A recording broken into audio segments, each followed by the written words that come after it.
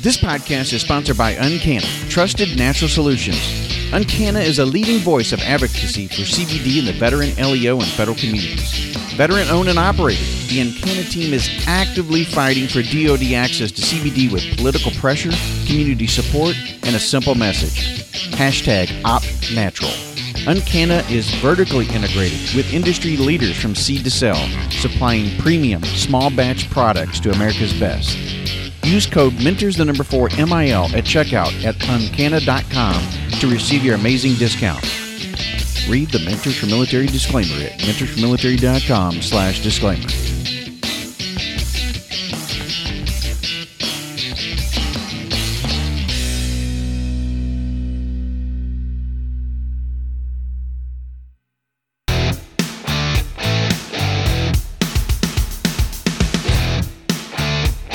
This is the Mentors for Military podcast.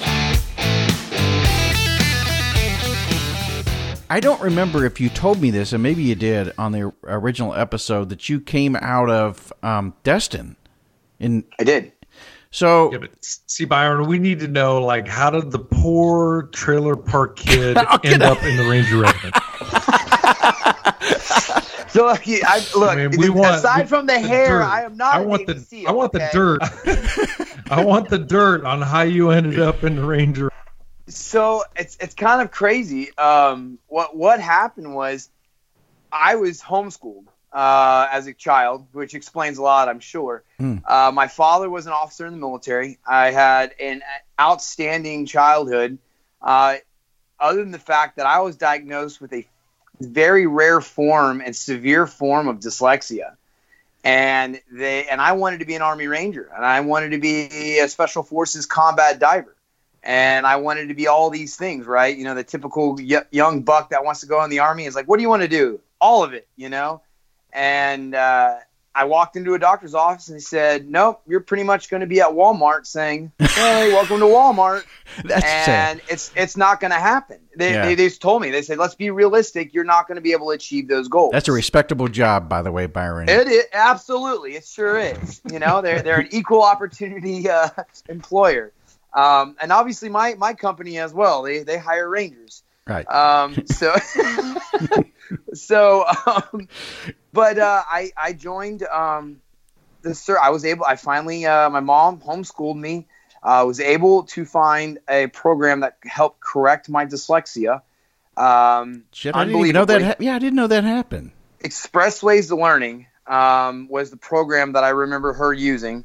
Okay. Definitely not a plug or anything like that, but I did that, and I started to just plug away at achieving my goals. And slowly but surely, I would slowly achieve those things. Of course, with that, it had its own challenges, you know, being that homeschool kid. And as I started to achieve it, I was kind of, the quiet professional was our motto, but it did not reside with me at such a young age. Mm-hmm. So I was constantly in trouble and getting smoked. And the typical Ranger thing. And as I obviously matured and I started to realize, hey, maybe I can help some of these guys out by not curbing their learning experience, by not doing some of the same mistakes, but also, by understanding like the SOCOM athlete guys that I work with. Mm-hmm. Hey guys, this is what it's going to take to achieve your goals. If you want to be a Navy SEAL, if you want to be an Army Ranger or SF, it's about 10% physical fitness, and the rest of it's all mental.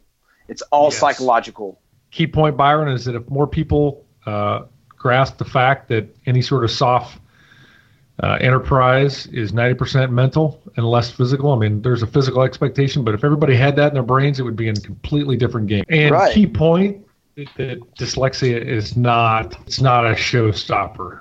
Did you come in under the 11 series with an option 40 or? No, I didn't. So when I initially enlisted, I wanted to be in Army. There's a guy, he was a mentor of mine. He's kind of a legend in the SF community that worked with my dad. I won't mention his name because he's just that's the type of guy that he is. He would be mad. I'd get a phone call after this airs. Gotcha. But he said, what do you want to be? And I said, I pointed out a picture, and it was a bunch of SF guys. I said, I want to do that. And he said, I said, okay, let's, this is the track you need to go. And he just kind of guided me, and they didn't have a Ranger contract at the time. So my first duty station was Korea. And I got super, super lucky to get my very first leader was this stud there. And he, Daniels, Staff Sergeant Daniels was his name. And he mentored me, and I had a Valentine who was my platoon sergeant from 3rd Ranger Battalion. Oh my God, that name sounds familiar to me. Oh yeah, he was in the 80s and 90s. He was in Grenada actually. Yeah. And he told me all kinds of stories, and he was like, "We're gonna get you there." He called Branch, and I left Korea and went straight to RIP, and then straight overseas, essentially right out of RIP, and to have fun for the next 6 years of my life in Ranger Regiment, and it was pretty intense, pretty awesome stuff. So that I was able to even get to where I was at. You had some great mentorship, which probably not everyone gets, but then again, I don't think everyone seeks it. But, were you a rowdy kid, Byron? Were you, by all I was a mouthy you say, kid. hey, I was kind of well, that helps. I mean, yeah, that's an indicator of some attitude, Right. And that was actually, to be quite frank and honest, is, when I get a lot of questions of guys, and I'm sure you guys do as well, that, do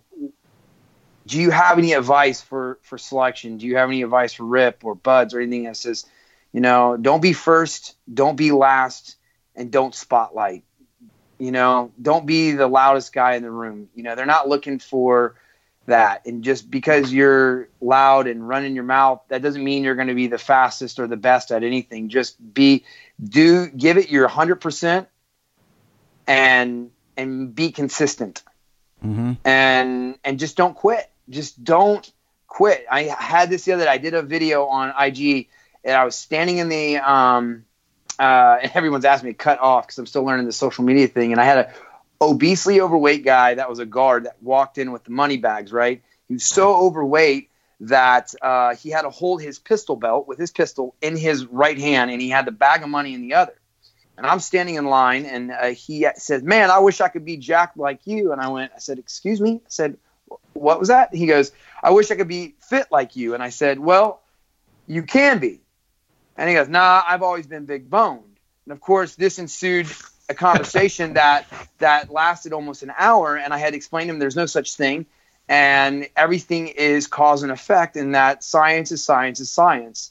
And if you work your butt off, you can achieve whatever goal that is, whether it's business, fitness, psychological. It's all the same thing. The heavier weight that you lift, the heavier mental weight you lift, the heavier whatever it is, as long as you don't quit, the stronger you will become. And that's essentially the exact same thing that happens throughout. And you learn to master the basics. Mm-hmm. That's what special forces and special operations is all about, is if you can master those basics, you will eventually become an expert. So with that in mind, now that you work with all kinds of aspiring athletes, Byron, I'm curious, what's your take on, there's always been a discussion on, well, Ranger couldn't make it through buds, and SEALs can't do land nav, and MARSOC guys can't do whatever. And here's what I figured out. I think I told somebody recently, and I'm always interested to get a bad guy's take on it. I'm like, you know what? As I've gotten older and now I've worked with everybody, I have realized, I'm like, you know what? It doesn't matter. I guarantee if a guy is a stud at 275, he's going to make it at SEAL team whatever. If a team guy on one of the teams is a decent dude, he's probably going to do just fine at one of the SF groups. So I've come to the conclusion, I'm like, they're all the exact same guys. It's whether or not it's kind of like whatever quality of life or where you want to live or how you were raised, dad was in the Navy or whatever, but I don't find a whole lot of difference. Like you said, I guess going back to, it's the mentality, because I can go into a room of guys from 7 Special Forces group and have an immediate bond that I've never seen before. but I can be a better bond than someone I've hung out with for 5 years, because I think it's all the same people. Absolutely. I still think you're a long-haired hippie, but besides that, actually, he's got a good dude going on there and a nice groomed beard. So I'm a little jealous, actually. Yeah, I'm pretty jealous. Am I wrong? No, seems like you're spot on. Older, I do have to say, I have to say, and this is gonna, I might get some flashback from some of my brothers, but as you already know, the water is the great equalizer. So, unless you have a passion and you are a fish in the water and you don't panic underneath pressure underwater when your air is being taken away. I mean, I've watched a lot of good men from some very special units. I had 2 guys in my class, and I watched them quit. And I was like, man, those dudes are like the most elite dudes in the United States military. And I just watched one of them quit. Do I think physically they can make it? Everybody can. You're absolutely correct. But I mean, it's again, just like the water is a mental thing. And I don't know. When's the last time you saw a team guy on a 20-mile ruck? Yeah. Okay. Well. Yeah. Good point. Touche. Good point. Hey, there's been some brown stakes in the woods around Fort Benning that have been kryptonite for many a team guy. Yeah.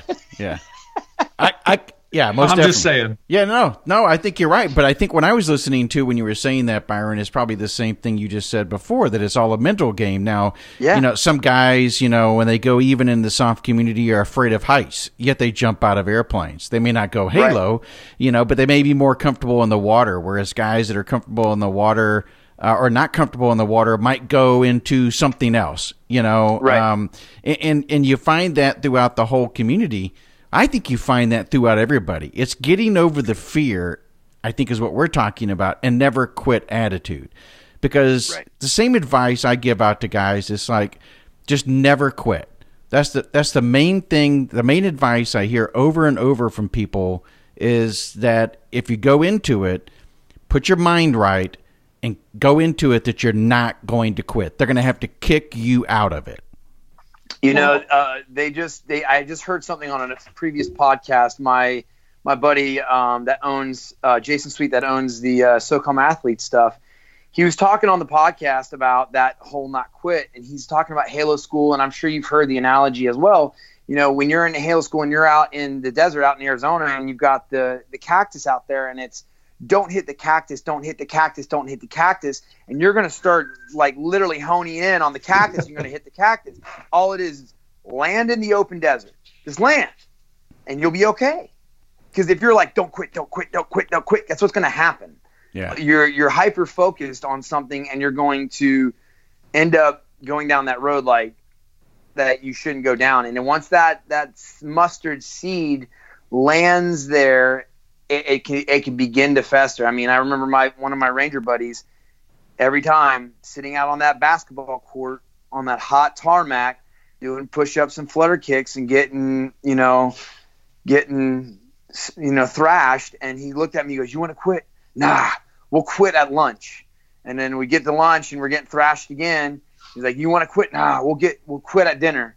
And then the day's over and it's time to go to bed. It's like, "Nah, we'll quit tomorrow." And before long, and it was a joke. It became a joke. Mm-hmm, mm-hmm. And I was like, "Or you first. We'll do it at lunch." "Okay, all right." And, before long. Right. Meal to meal. You're just going meal to meal. Yeah. That's right. So, I mean, were you a first cycle? I mean, are you went all the way through the Ranger School, or was it that you had to recycle or anything at any point of it? No, it's funny because I went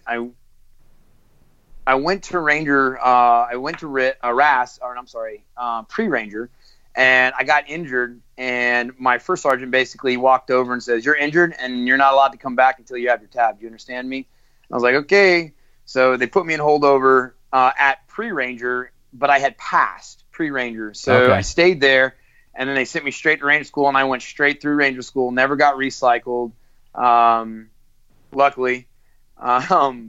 And was blessed to not have that happen. Well, I mean, both you guys know of those individuals that's gone through the course, had to recycle, never gave up, stayed with it, got through it, and end up going and spending a lot more time and a lot more effort than what was required. But it's that resilience, right? It's that never quit attitude that kept him in the game. Well, his tab looks the same as mine. Yes, exactly. Right? That's right.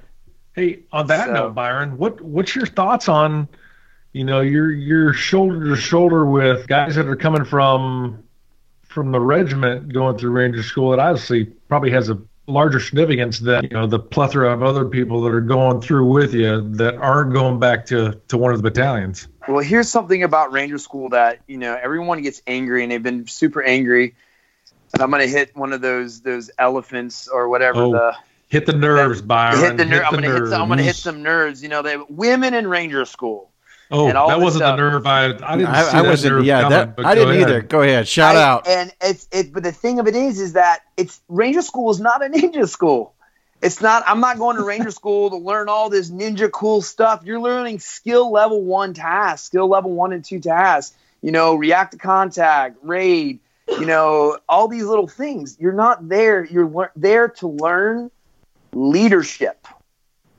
You're there to learn how to now, unlike it was when I went through, but to lead men and women who are tired, wet, hungry, and do the hard right over the easy wrong in all conditions, whether it's in the swamp, whether it's in the mountains with a freaking heavy big-ass ruck. It doesn't matter. You're not there to learn hand-to-hand combat. Do you do stuff like that in the pit? Yeah, you do. You learn some basic stuff, but it's all about leadership. And that's what that's there for. It's, and if someone has an issue with a woman going through it, if the standards are not shifted and it is an equal thing, Roger, I'm all about it. And I know for a fact that I know plenty of women that have the physical capability to smoke my ass on a lot of things.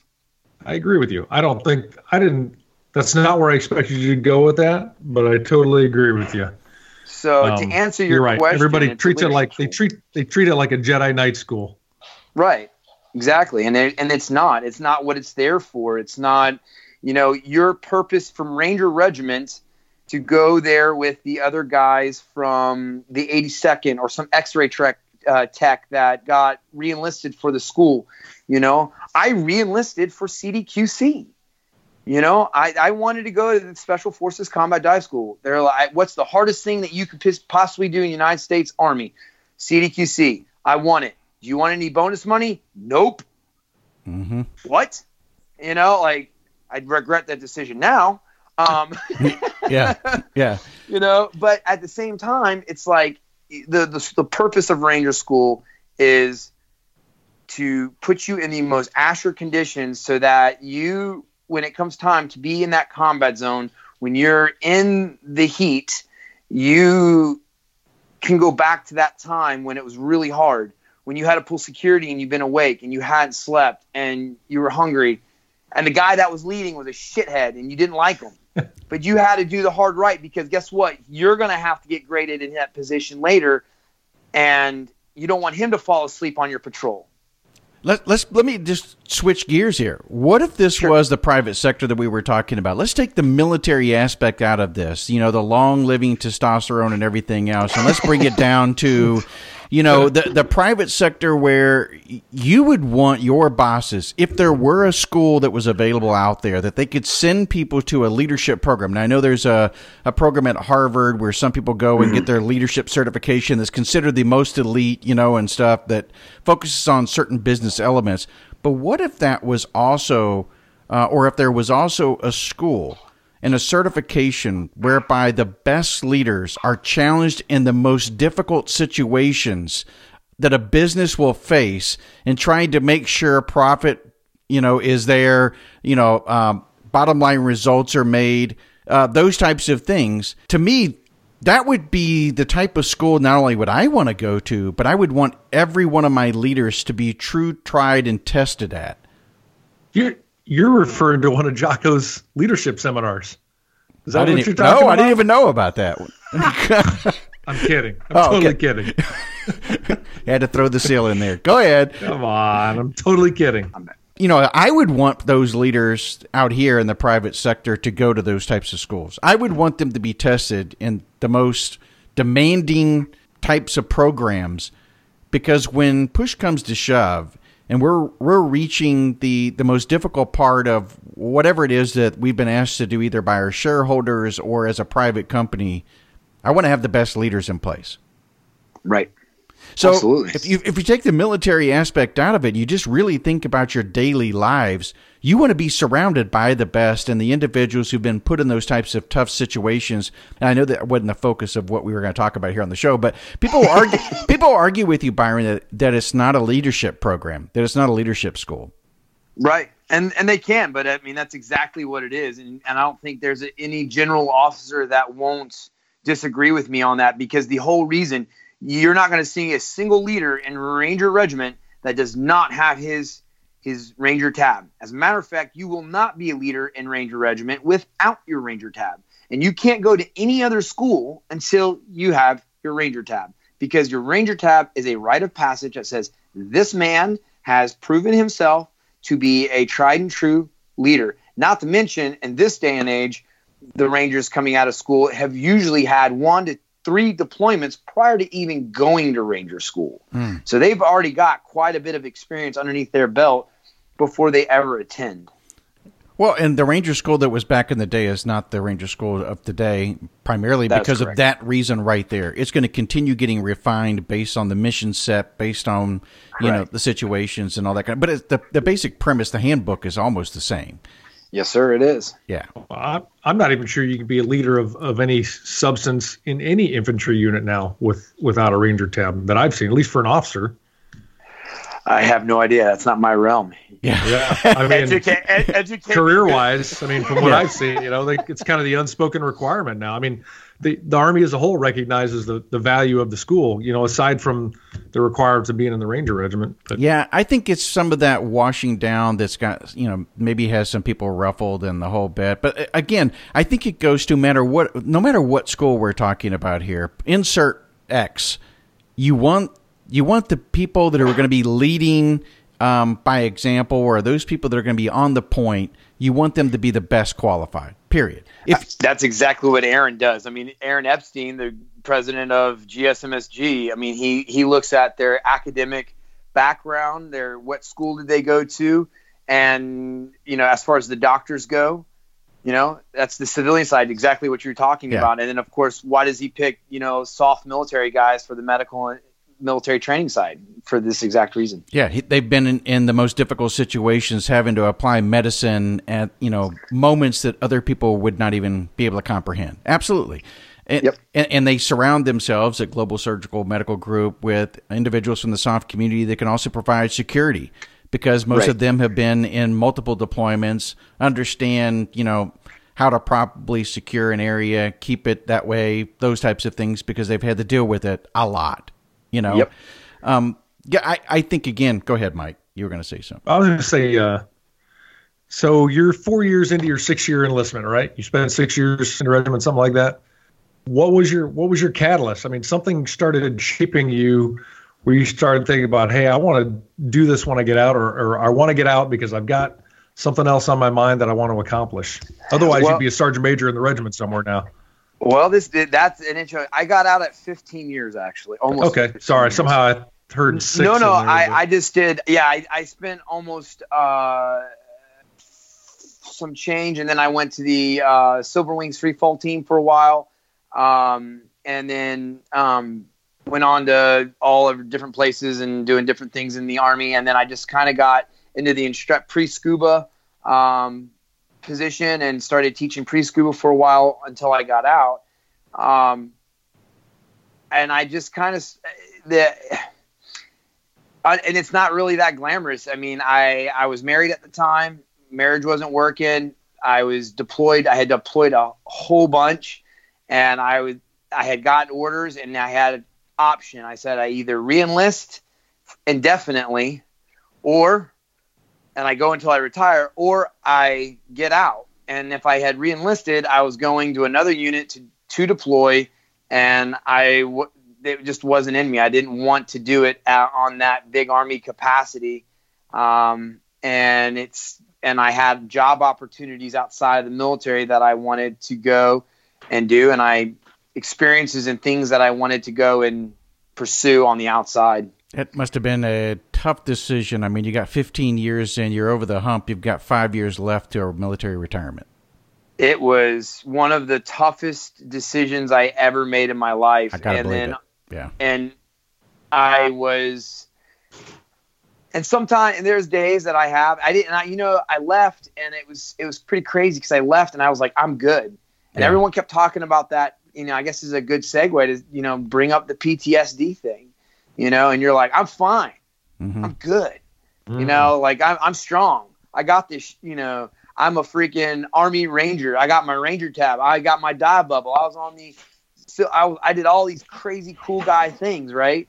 And then I started having these sleepless nights. Then I got a divorce. Then I didn't have my kids running around the house anymore.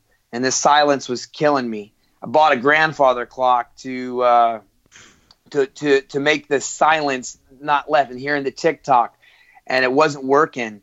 And then I tried to kill myself, downed all these unnecessary VA medications. And I had an 82nd Airborne guy sternal rubbing me on the beach, trying to wake me up, and saw my bracelet, saw my face laying in a puddle of puke with pills that my body rejected, which is, and wanted to talk to me. And we talked for about 3 hours that morning and made him a promise, and went to the VA, started talking, started realizing I had more issues than I thought, because my exit strategy, my exit plan out of the military is you're supposed to have an A, B, and C, right? Plan. And A plan failed, B plan failed, and C plan was in chaos at that point. And I felt, in air quotations, trapped. I had nobody else that I could understand. Nobody was going else. And I got caught up in the social media, and all my Ranger buddies, they're writing books about how great their life was and all the cool stuff that they were doing, or they're contracting and they're making all these big bucks. And here I am, divorced and fighting, and I went from having a great credit score to having no credit score, and I'm like, shit, what do I do? And I'm like, and then all of a sudden I started going to these VA appointments, and I started going to these like little meetings and talking. I'm like, here I'm sitting next to a guy with a Navy SEAL trident, and I'm sitting over here with a guy with a long tab, and I'm like, damn, these are some pretty freaking solid dudes that have gone through a lot of the same stuff that I did, and they're dealing with a lot of the same things I've dealt with. Yeah. What a coward I was to try to quit. I'm no different than anyone else. And oh, by the way, are you less of a man if you cry? Only if you're a Navy SEAL. Oh. I'm just kidding. I have never been so lured in as innocently as that, Byron. I had to break the intensity for a second. But you had me, hook and sinker. But it doesn't matter. It doesn't matter. It doesn't make you less of a man for reaching out for help. And I did. I reached out, called Eric Ennis, the president of Rescue 22, and I said, and I was in freaking tears and he knew it. He said, Byron, you're not gonna believe this, man. I just started a nonprofit called Rescue 22, because the guy at my office says, hey, Byron, this is what you need. Because I was in school at the time for working on becoming a nurse at the time. And I couldn't take certain meds because it would have impeded my ability to work and I was working in the ER at the time. And I said, I can't take this stuff. What am I going to do? And the doc says, well, you can do one of two things. He says, you can either take the service dog or lose your VA benefits. And I'm like, of course, I go, free dog? Heck yeah, this is the best deal ever. I just like jackpot, right? They give me a number. I take the card and I call them and like, yeah, that'll be about anywhere between $15,000 and $32,000. You want this on? Is this cash or card? I went, wait, what?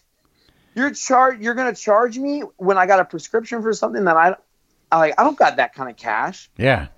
And I called Eric because I knew he was a dog. He owns Coastline Canine. And I said, I don't know what to do. And then that's when he was like, Byron, I just started this nonprofit and I have a dog for you right now. I said, no way.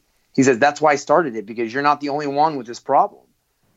And, so 2 months later, on May of 2018, I picked up Jaeger, who's sitting right here, this dude over here, and and the journey began. But does it make me lesser of a dude that I have a companion? Is it necessary for me to have a service dog 24/7? No, not really. Did it help take off that edge of loneliness that I had in my house, that I didn't feel like a crazy person talking to myself in my own home and I was talking to my dog? Yeah, I'm probably still crazy. But, I'm just saying, it helped. And it doesn't make me lesser of a man. Yeah. It doesn't make anyone lesser of a person to reach out for help, whatever that be, whether that be you needing medication, sleep meds, or something that you need, whether you need to talk to a doctor or a friend, because, killing human beings, seeing your brothers and sisters get killed and shot, there's nothing else in this world. I mean, look at the people in this world that have the highest PTSD rate: nurses, first responders, right, police officers, veterans of military service and combat arms. It's all the same thing. It's probably a story that plays itself over and over again all the time. Now, me personally, I'm going for an emotional stability chicken. I'd like something a little bit different than a dog. Yeah. Flipper's not in this? Yeah, I'm looking for like a chicken or a pot-bellied pig. Or I guess you don't have enough. You don't have with a little. You are in Indiana, so that makes sense. I live in Indiana. Nobody's going to blink an eye at that. Sir, you can't bring that chicken on the aircraft. It's my emotional support chicken, guy. Get out of here. My support chicken. The Rangers got a dog. Why can't I have a chicken? Wait. I mean, that would be appropriate for a Navy SEAL. Wait, it's got a trident on it. What are you talking about? It's going in my book.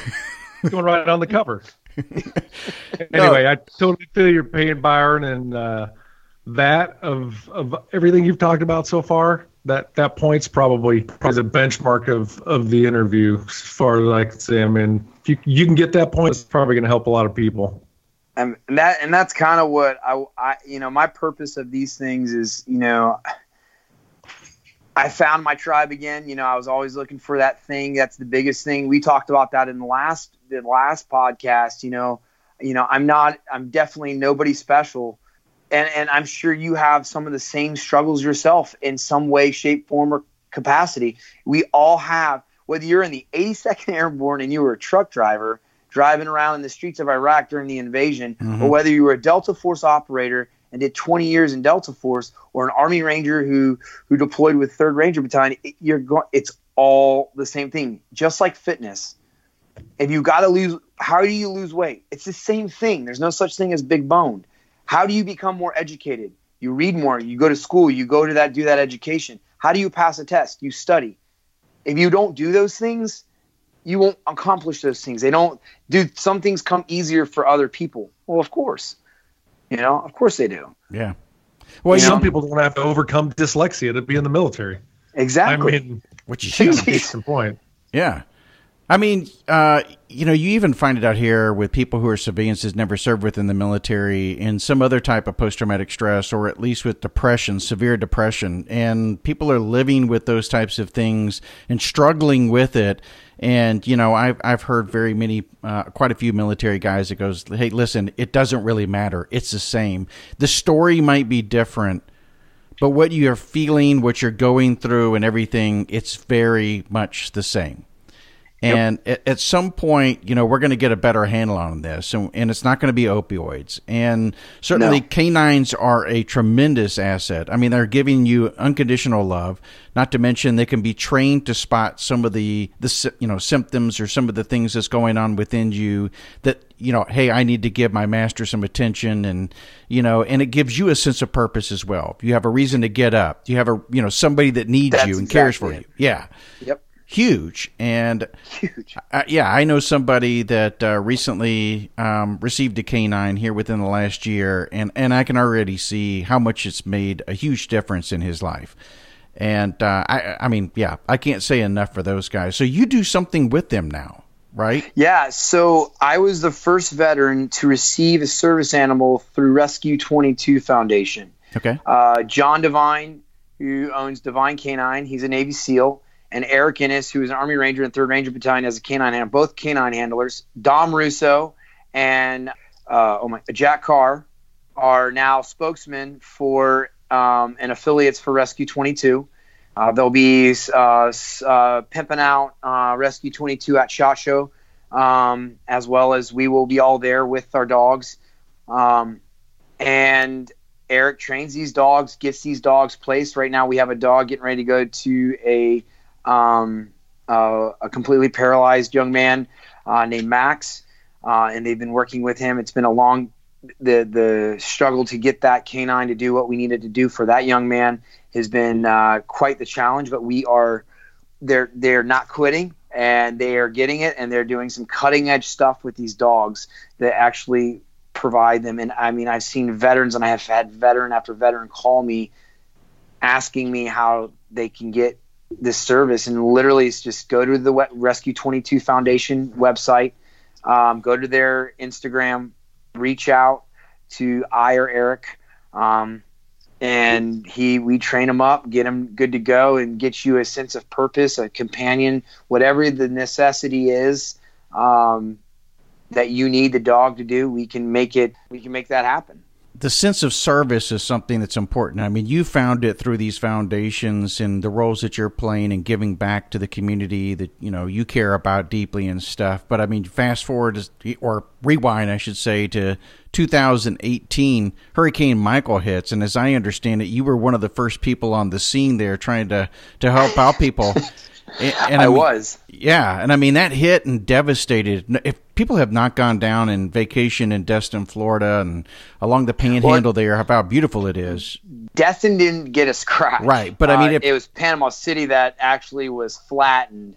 Right. And it was actually through the Ranger community that everyone knew I was right there. And there was a young man who had autism, and they couldn't get in contact with him. And I essentially got a 10-digit grid, and they said, go. And I had a cop that was like, you're not going to find anything. There's no street addresses.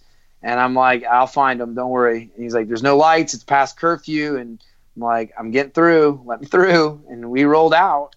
And sure enough, at the ass crack of dawn, I found this kid in an adjacent house. His house had been demolished, and we started handing out water, and then it just started walking it, and came back the next day after I had no sleep, and started cutting paths for people to get out, and started cutting people out of their attics, and it was pretty intense. Yeah. And that's where Aaron Epstein, as I understand it, found you for coming to Global Surgical Medical Group. Yeah. I had already started to get ready to go on a trip, and I was able to orchestrate several $1 million worth of aid.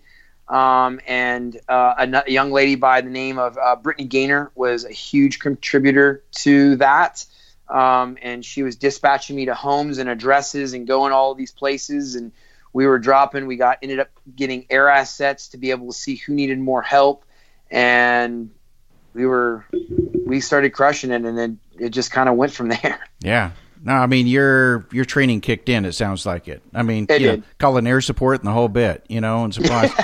So you talked already, or we've talked a little bit about Global Surgical Medical Group and Rescue 22, but you're also leading some other organizations as well?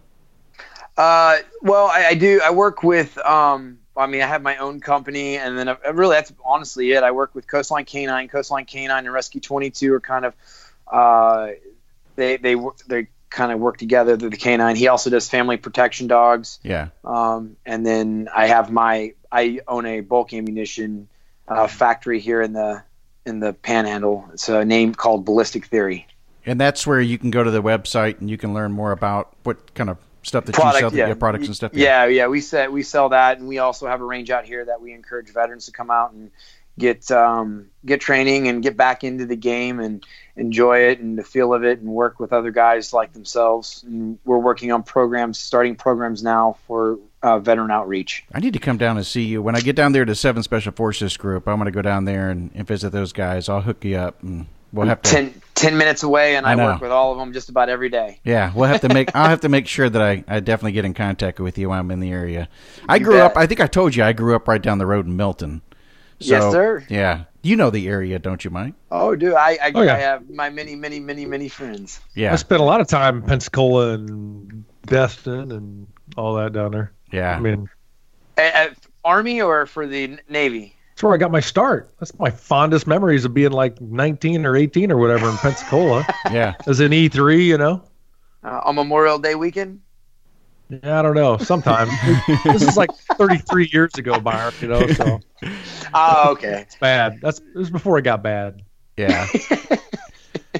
Byron, I appreciate you coming on and talking about some of this, because I think, like Mike said, the most important aspect of what you talked about was the post-traumatic stress aspect. And it's a story that I don't think enough people really understand, or those who are going through it are not getting the proper help and assistance because they think they can deal with it on their own. And all too well, that's not always the best solution. So right. Get help. Reach out to somebody. There's a reason why there are patterns of things that have been occurring. It's going to, right. they seem to be in this. If you start reaching out to somebody, they're in every individual that's going through some of the same struggles. And it's not job specific. And it's not, you look at guys like Mike, and you got guys like Dom Russo, and you got guys like Jack Carr. And these are all uber elite guys. And all these guys, it's repetitive. It's everyone's dealing with the same things, and it doesn't make you a lesser of a person to go and say, "Hey, I need to talk about these things." Find an outlet, get plugged in. Don't sit at home and dwell in that dark space. Be active. You could be an AC-130 gunner or a crew chief and have PTSD. You could be, an administrative clerk who is sitting on a fob, and you are, quote unquote, air quotations again, a fobbit, and the hooch next to you got wasted, and all your friends were in there and they died. It's not. You don't have to be these things. Elite things to have these issues. I used to think that you had to be at the forefront, tip of the spear, all that, and then I just realized it's personnel dependent, and everybody just has a different threshold. Right. That's what it is. Everybody's got to do what stresses you out may not do it to me, and different for Robert or whoever. But like you said, and it's not flashbacks. No. Well, some people, people it's not like the movies. They're actually starting to find, from a science standpoint, that there may be actually things within an early childhood that it may be triggered later on by these events that you're seeing or that you dealt with or something. But there was a trigger point or something that occurred, or trauma that occurred very early on in your life. And so they may even start doing within the military, especially within the soft community. I wouldn't be surprised for them to start taking some kind of test to see what that might be, or what the struggles might have been that individual may have gone through early in their life that could potentially, come up later on if there's another trigger. In my junior year of college, I did a project on PTSD, and the premise of it was the fact that PTSD comes in many, many different forms, obviously. And PTSD comes from combat veterans, which everyone associates it with combat veterans. And they have this image of guys like freaking out, thinking they're back on the streets of Afghanistan or Iraq. And that's how it is. Example, mine's sleep. I have a sleep tear, can't go back to sleep. Now I've had 1 hour sleep. And that goes on for 2, 3, 4 days. Now I look like, I haven't slept in 3, 4 days because I haven't. And then you start to kind of get nutty, right? And it's lack of sleep. For others, it could be just that constantly being in that space and not being able to concentrate on your task at hand because you keep thinking about, why wasn't that me? Well, I could have saved my buddy. what about that? And that's also something that's happened to me on occasion, not as much as the sleep thing. But then you have people who were in a terrible car accident and they hear screeching tires and they cringe up and, oh man. Or the girl who you are in the office and you tap her on her shoulder to get to the printer and she jumps, and it's because the girl was raped as a child, or a young lady. That's all PTSD. Mm-hmm. Different circumstances, same psychological impact. Yep. And I think it's misdiagnosed so many times because of things like, as you dealt with, the VA asks one stupid question like, do loud noises make you jump? Well, you know what? Maybe they don't. They're like, okay, you're good. No, you're good. Yeah. Like a very single scope diagnostic when, reality. And you brought up the sleep thing, Byron, which, as I've found, is a bigger issue than anybody ever realizes. Particularly guys that are in units that have always operated nocturnally. Like you said, you're 15 years in a regiment, you're living on Ambien, or you're on a nocturnal schedule. When you're overseas, you come home and you get, 2 weeks to get normal, and then you're back on a RIP cycle or something like that. And so maybe you didn't have any trauma that happened during that period necessarily, but that's pretty traumatic in itself for that duration of time to have just screwed with your sleep cycle, as we're finding out now. Yeah, buds, RIP, you get PTSD from those events just alone. Ranger school, SEER school, heck, I can tell you right now, that's a, So, we all tolerate it for a finite amount of time. But like you said, once you get out, then you start living normally. As we've had discussions with my family, I'm like, holy cow, that was totally screwed up. How many years? I took Ambien for 15 years, like, no wonder I have a hard time sleeping. But you don't think about it till you get out and you start living somewhat normal life. Right. Well, I like what you've done though, in not only just giving back but you also found a different purpose. So you went back to school, you found a job that you felt like you could do something, which of course, by the way, is very service oriented when you're a registered nurse. Right. Yeah. And then you tied that back into a nonprofit. I'm not a registered nurse. Okay. I went to school. I started and I just I moved away from that just because I got so involved with, I did end up finishing my degree, but I ended up finding more purpose and a need for working with GSMSG and on the medic side of things and teaching tactics on how to save your buddy's life, the TCCC algorithm to our allied forces, and also these fine animals right now. As he's sniffing his butt next to me, and giving back in that sense. Yeah, no, and it shows because you've done a really good job. I appreciate it. No, I appreciate what you've done because I think there are a lot more people who are looking for what is their why, what is their passion, probably need to search introspectively and see maybe is it finding a new tribe? Is it getting back into the fold in some way within the military, whether it's, your branch of service or it's branch insignificant, it's just getting back around people that are engaged in like-minded things, whatever. It could be Spartan races. It could be Ironman competitions, whatever your thing is that you would enjoy doing, but you're back with a group of people that are very like-minded. I think it's going to help you. And especially if you're service-oriented in some ways. So hats off to you. I appreciate it. What was that's a good question. What was your why, Mike? What was your, for all those kids out there that are always asking, that's the best. I think that's one of the biggest things that to get you through, your why has to be bigger than everything else. To accomplish what you've accomplished. I was actually really heartened to hear your explanation of just don't quit. I mean, I don't think I've ever had anything different for anybody. Several techniques where I have just said, hey, listen, kid, you just got to decide whether or not you want it and just decide that there is no other option.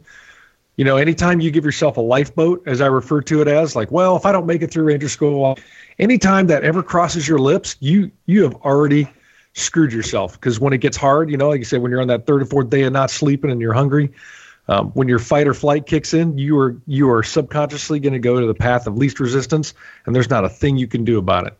Yeah. It doesn't matter what program you're in, but when it gets sucky, if you've already given yourself that little relief valve that you subconsciously know you can go to, you've already defeated yourself. Right. So I guess that just ties into that. You're absolutely right. It's 90% mental. How you prepare for it's kind of up to you. There's as many techniques as a day is long, but it's all mental, and that goes for anything challenging or difficult. Yeah, absolutely. Yeah, and to your point, Mike, you did that over and over again with not only sills, but you did 160th, and all the different schooling and stuff that you went through after over and over. Meal to meal. Byron's got it. Yeah, meal to meal, man. I'll quit at lunch. I'm gonna plagiarize that at some time, but I'll credit you, Byron. I will wait till lunch to quit, or we'll just quit after dinner. Yeah. Next time, you got to bring your chicken to the show, though. We got to see that with his patches on it. I will. That's inspired me. That's funny. That's great. That will not make me a social media darling, I don't think, with my stability chicken. Yeah, you'll definitely have to post that. Yeah, we have to see it now with the vest.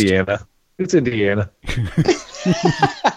Get away with that here. Byron, I'll make sure I look you up when I come down to that area down there in the Panhandle, and we'll definitely have to get together and have a cup of coffee or do something. Absolutely, for sure. Yes, sir. Hey, Byron, thanks a lot, man. It was good talking to you. Dude, yes, sir.